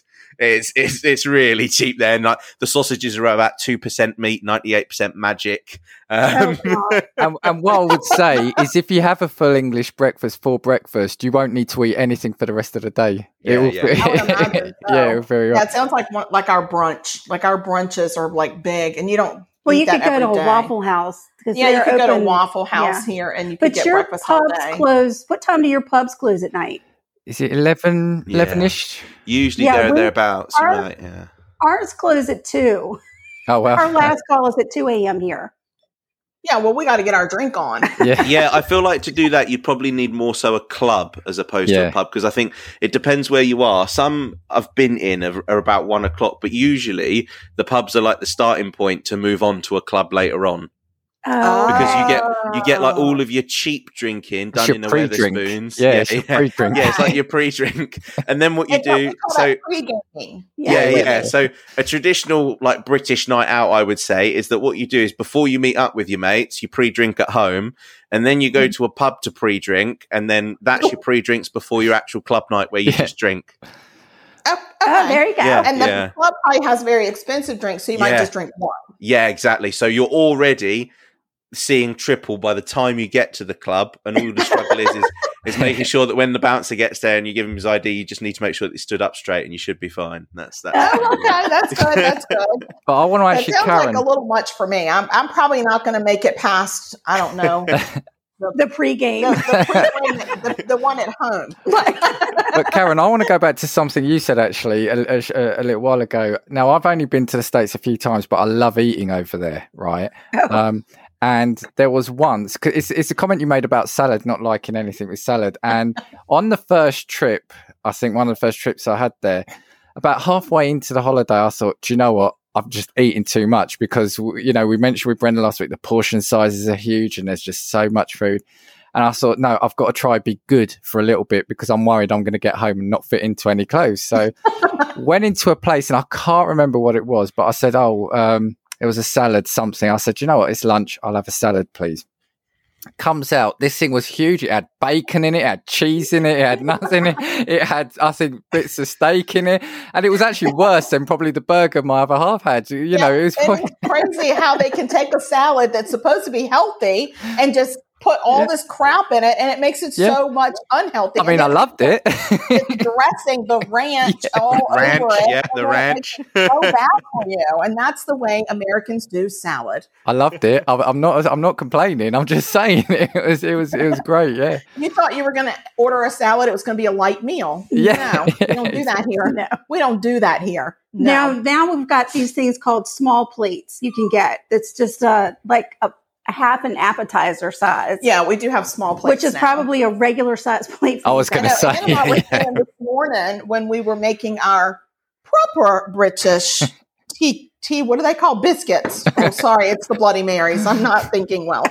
Anyway, we were saying if we went over to England for a couple of weeks, we'd probably drop some weight because y'all don't eat half the sugar that we eat. Y'all don't eat half the stuff, and we don't even like half the stuff that you serve. So we wouldn't even eat most of it. Probably wouldn't even get 3 meals in a day. What is your take on ice over there? Do we like ice or no ice? I don't think y'all do ice, do you? Oh yeah, I guess it depends on what you're doing, really. I feel like in terms of alcohol or just drinks generally. Like if I wanted to get a glass of water, with ice in it, because can I get some it cold. ice? Yeah. That would be an option. I think that would be an option. Or a Coke? Can I get a Coca-Cola? Can we get a soda? What's it called? A soda pop? A soda pop? I don't know. Yeah. So I feel like Coke would be served, but I always ask for no ice because obviously here we don't get free refills. So if you ask for ice, you just get less Coke. So I just say no ice because I get more drink then. We get free refills here, guys. Refill. I mean, that's what we get. Unlimited, bottomless Coke. Yeah. And on a similar vein to what Lou was alluding to there, you also get much smaller glasses here. Tend not to go for the ice. So we're going to be dehydrated. We're going to be very dehydrated. We're going to be sugar withdrawals and dehydrated. No, because the irony is... I'm going, please take us home. We're dehydrated and we need sugar. Can I get the irony is, if you come over here, you're far better off drinking alcohol because it'll be cheaper than soft drinks and you'll get more of it. That's the irony. But your beer that you drink, I don't know what do you call that? A pint. But what's in the pint? It's a pint of something. I think you just order a pint and it's a beer. It's whatever beer. Yeah, so it depends. Like you'd either have like lager or you'd have cider if you were feeling more fruity, or like stout. So like I like a Guinness, to be fair. Oh, okay. And is it warm? Y'all drink that warm? They have that. It depends how much of a man you are, really. If you're a proper man, you drink it warm. No, well, you'll get your ales, or what is it, the IPAs, which are meant to be drunk warm, so they do have those here. But no, if you go up to the bar, you get one of the draft beers, or like Liz said, Guinness. It's all cold. It's going to be cold. Yeah. Okay, I was real worried about that. No, there are certain ones which are meant to be drunk warm, but yeah, anything anything normal. If you go and get your regular kind of lager or ales or beers they've got there, it'll be cold. And then if I were to go and order a bourbon, do y'all have that? They do. Whether I don't know what selection they've got. Whether it'll be up to your standard, but probably not. I'm just worried. I need bourbon on the rocks, so I need some ice in my bourbon. Oh yeah, no, they'll do that, and we're getting a lot more choice of spirits now in bars, aren't we? Yeah, like there was a really strange trend here as well. So like gin is a really big thing at the minute here. So like everybody drinks gin in all kinds of different flavors. You've got strawberry gin and raspberry gin and apple gin and all of that sort of thing. It was a bit of a fad. That going on with vodka here. Yeah, we had the vodka. Yeah, that was, I would probably say maybe like 5-6 years ago, where you had like cherry vodka and blueberry vodka and all of that sort of thing. It was a huge fad. Candy vodka. It doesn't make sense to me. I'm not much of vodka. I drink vodka in my Bloody Mary, but I don't drink vodka in many other things. Maybe a couple things. It was like years ago. What they came out, they were called the Alco Pops, and they were. I think basically the reason for things like this is they are like seen as a gateway drink for children, and that's what they say. Because people that don't like the beers and people that don't like the spirits, it's like, hold on, we can hook them by putting a load of sugary sweet alcohol into a sugary sweet drink. And we had drinks, they were called like hooch. They were little bottles of lemon with it might have been vodka, I don't know. And they were seen as like, you're trying to basically get a generation of youngsters into alcohol that way. That's how it was seen. Those are the ones that create the worst hangovers, though. Yes. Right. Yeah. I mean, you just that sugary alcohol is so bad. It's so bad. But we all go through it. You got to live and learn. Yes, you do. Yeah. You got to live and learn. I mean, in the States as well, obviously, drinking age is 21. Is that everywhere? Every state? Yeah. Yep. Because it is here... now. Yeah, here it's 18, but I would say that like underage drinking culture is quite big here as well. So, for instance, your you're likely to go into shops and just not get asked for ID. So it wouldn't be uncommon on like a Saturday if you walked through town to see like a group of like 14-year-olds drinking like a bottle of cider in the middle. Do you know what I mean? I feel like that would probably be quite a common thing here, because I feel like drinking culture cottons on really, really young. Oh, and can you drink in the streets there? Yeah, we can't drink in the streets. Yeah, legally you're not supposed to, but you'd be hard pressed to really find a policeman that would stop you. To be honest, I feel like this is not working. Here they would stop you. They would definitely stop you. They wouldn't be fussed. Even an adult, they would stop from doing that. There are some places, if they've had trouble, they'll put a no alcohol zone. But again, it's like, the police really going to get too bothered with that? I don't think they would over here. Like I remember when I was at university. So again, like, you know, you start your pre-drinks before you even go to the first bar, and obviously you'd need a drink for the walk, wouldn't you? Because you need to stay warm, obviously, you know. So and there always used to be a policeman stood at a particular corner, and when you got to him, he'd basically, because he didn't want you taking the glass and littering or like the plastic cup, he'd just sit there and make you drink it as fast as you could. So it almost kind of like became a game. So obviously he shouldn't have been doing that, but he was just like, I'd rather just let them get over it, not throw the glass on the floor, and then we can just get over it. So, you know, it was kind of just an accepted sacrifice. Too funny. I love it. That's awesome. But before sporting events here, we have tailgating. Yeah. So that's when a lot of people, and they'll allow, so when a parking lot allows tailgating, there's a lot of drinking and a lot of crazy food, and like it's a huge celebration before the game even starts. You don't even know if your team lost or not, and you're already celebrating. It's crazy, but people bring their grills and set them up. Bring their grills. They bring porta potties, and I mean, we've just seen the craziest things. So and before concerts, some concerts we you tailgate before your concert. So, but those are like really controlled areas. Yeah. Because it's like in a parking lot. So, well, we have so there are some places, for instance, in Memphis, Tennessee, there's certain times of the day where they close several streets. I think it's Beale Street. And you can walk from bar to bar with drinks. Okay. And I don't know if they do that in New Orleans or not, but there's certain times, like I know on starting Bourbon at Street, you can. It's like cocktail hour kind of thing. Yeah, that you can walk on Beale Street with open containers. In Savannah, for their St. Patrick's Day parade, they close the streets and you can drink with open containers. Yes. So, in usual circumstances, would you get a fine from a police officer for that if you were drinking in the street? Straight up, there would be no argument about it at all. No. Oh wow. And if you they're going to write you a ticket, and then you have to show up for court, and then you can fight it in court, I guess. Sometimes though, they'll let you off. They just make you pour it out. Yeah, it just depends. Right, if you're not being a nuisance, they'll just make you pour it out. But if they make you pour it out and then 10 minutes later they catch you again, they're probably going to have a problem with it. Right. Okay. Or if you are like completely out of your mind drunk, like Anne gets all the time. What? and she's walking down the street and she's like lifting that shirt and just causing a ruckus. They're probably going to give her a ticket. You cheeky girl. Lou, and I learnt yesterday though that even in the States you can't cross state lines with alcohol, can you? Oh, really? You're not supposed to, but and we would never. No, of course not. Of course not. Let's just get that out there now. Yeah, we'll put that in the show notes. They've never done that. We've never done this. and also the thing that amazes me, and I'd forgotten about this, but is the amount of dry counties as well that you've got there, which is it's bizarre. It's bizarre to think about that. You kind of still have that. Yeah. Especially in the Bible Belt. Yeah, in the South, in the Bible Belt, there's lots of dry counties. Totally dry. Now, there are some counties that don't sell any alcohol on Sundays, but then there are some that are completely dry. Like there's no alcohol at all. But you can go to the next county and buy your alcohol and take it home and drink it.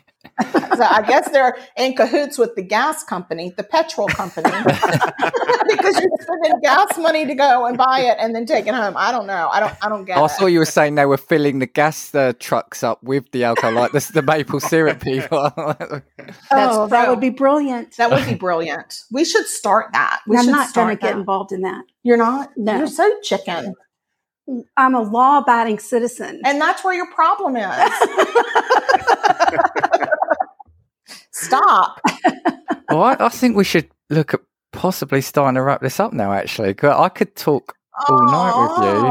I miss you guys already, and I just got to know you. I just want to say as well, actually, if you want just an idea of like how heavily ingrained, I would say that drinking is just really ingrained into British culture. I think it's just very standard. If you just get that feeling, I get that feeling. if you have a Google, alcohol doesn't really have an impact on you. Yeah, y'all probably could drink us under the table. I'm sure of it. Yeah, that's because everybody here's been doing it since about 14.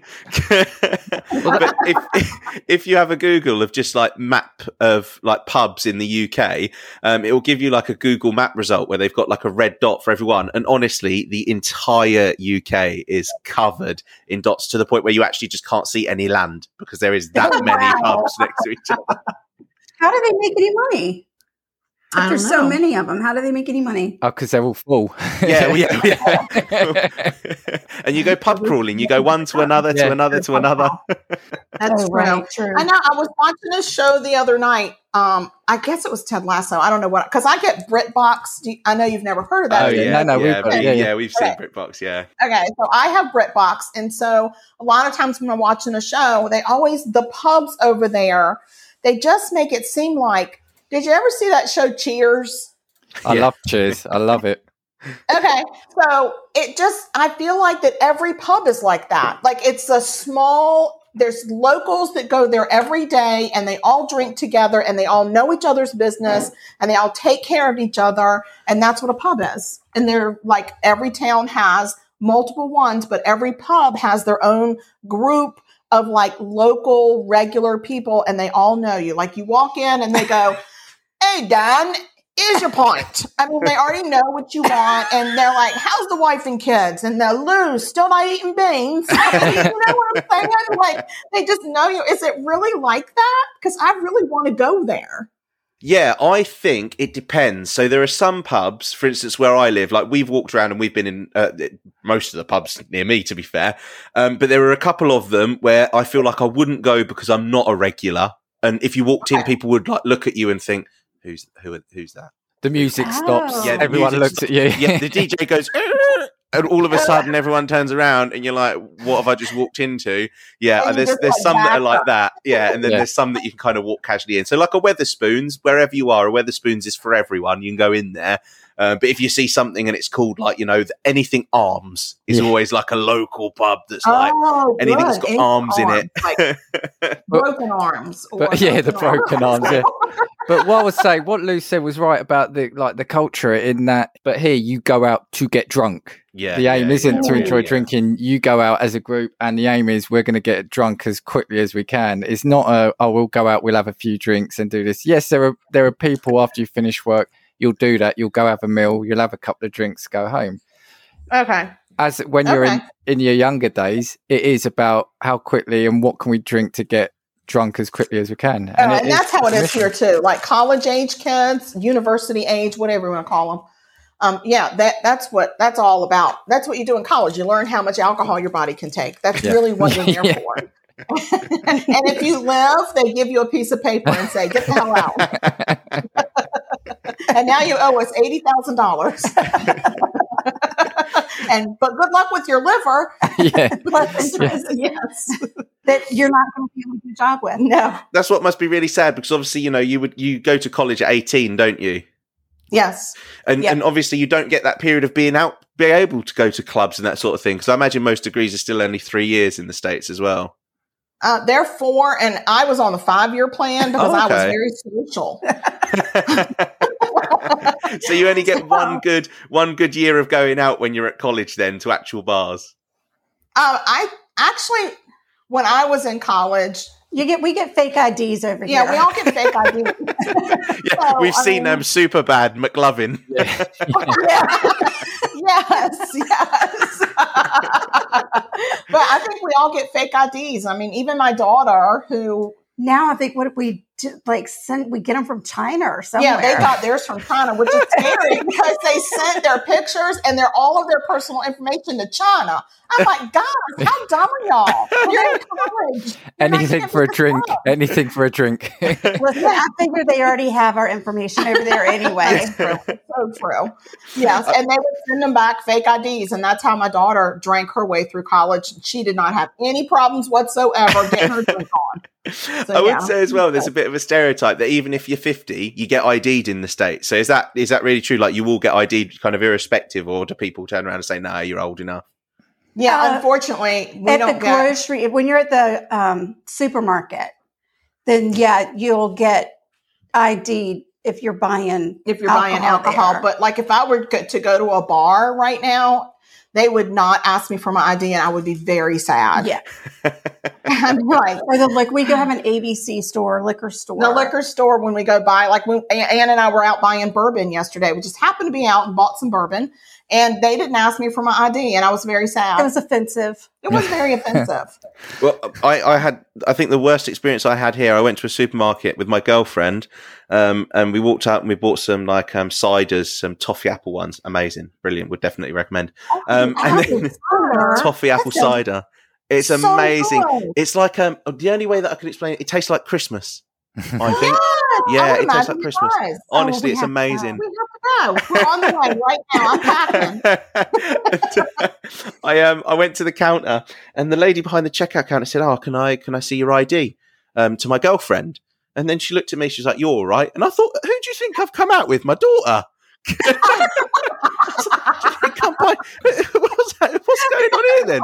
I was like, "Who do you think I'm buying her booze illegally?" And she's like, "I'm sorry, I have to do rude. Rude." Because here you should be, basically they say that you should ID anyone that looks under 25. Yeah. So that means that she thought I was older than 25 and she was younger than 18.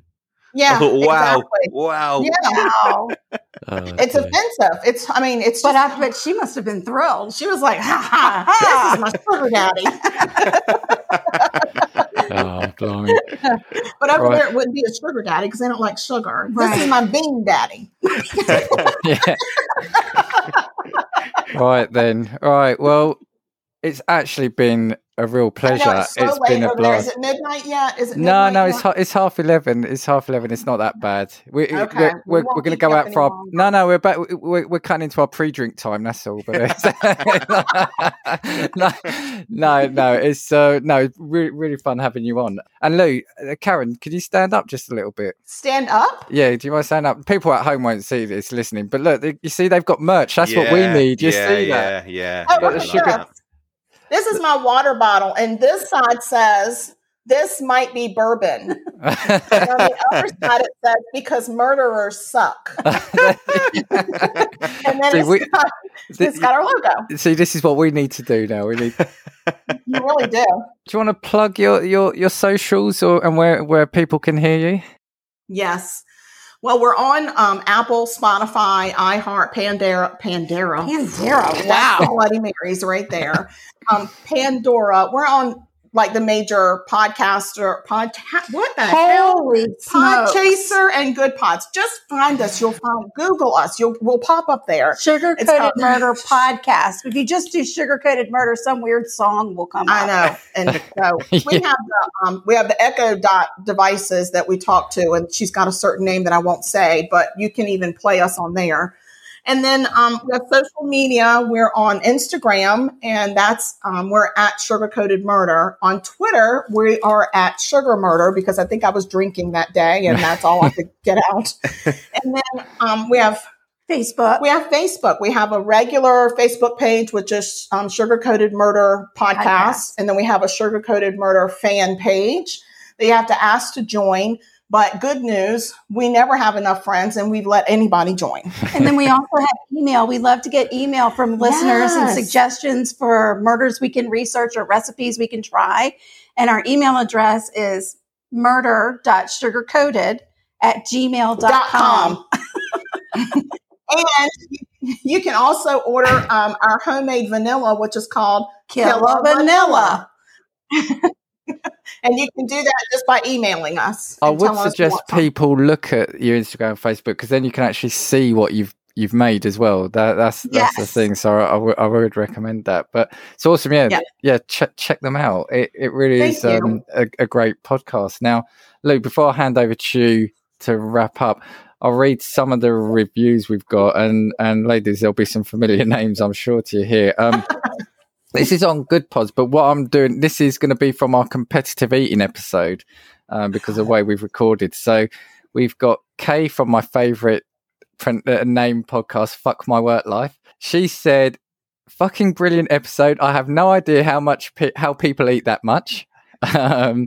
We got Yeti Yef has given us 5 stars. Kelly Madden, wow, this is crazy. I never understood competitive eating until I got fat. Now I think I could probably eat my weight in tater tots. Josh from Super Familiar with the Wilsons, 5 stars. Decaying with the Boys, 5. Chat Tsunami, Josh. Antonio from the Cult Worthy, he says, now I want a hot dog. The Red Dove have given us 5. Shane from Shane and I. Jack Culbertson and Uncredible Cornelius, who I think we must have mentioned this. He's just posted 5 stars plus 275 oysters plus steak and coffee. So that must have been one of the challenges. So thanks to all those who've left that. So yeah, Lou. We've still not had anyone say that we're shit yet. Yeah, so oh, bless you. We'll read anything or any comments out. So waiting for the day when Dan goes 1 star, would never listen again, annoying hosts. All right, it has been an absolute pleasure. It's been brilliant, and I'm going to sing us out, and I hope I still get this right because I'm great at fluffing my lines with this. We know there's many podcasts from which you can choose, but we thank you for listening to Casting Views.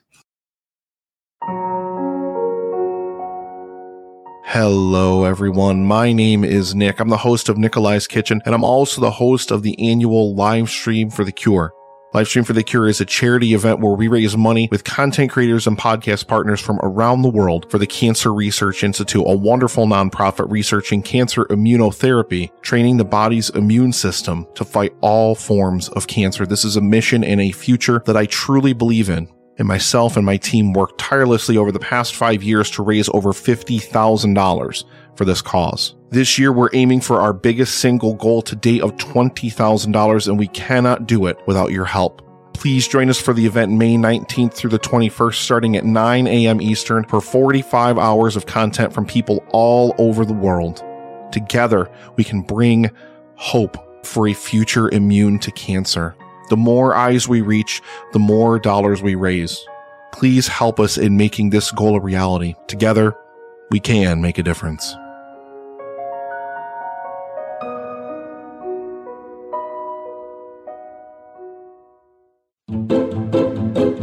This has been Sugar Coated Murder Podcast, a deliciously entertaining true crime podcast.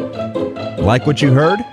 You can always explore past episodes by visiting sugarcoatedpod.com. Don't forget to like our Facebook fan page and share with friends. Thanks for listening to Sugar Coated Murder Podcast. Thank you for listening to Believe.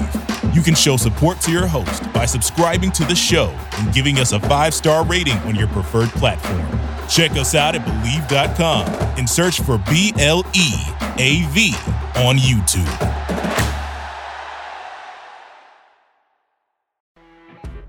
You know when you're listening to a true crime story that has an unbelievable plot twist that makes you stop in your tracks? That's what our podcast, People Are the Worst, brings you with each episode. I'm Rachel. And I'm Rebecca. We're identical twins who love true crime cases that make you say, didn't see that coming, and we hate the people responsible for them. Listen to People Are the Worst now on Apple, Spotify, or wherever you get your podcasts.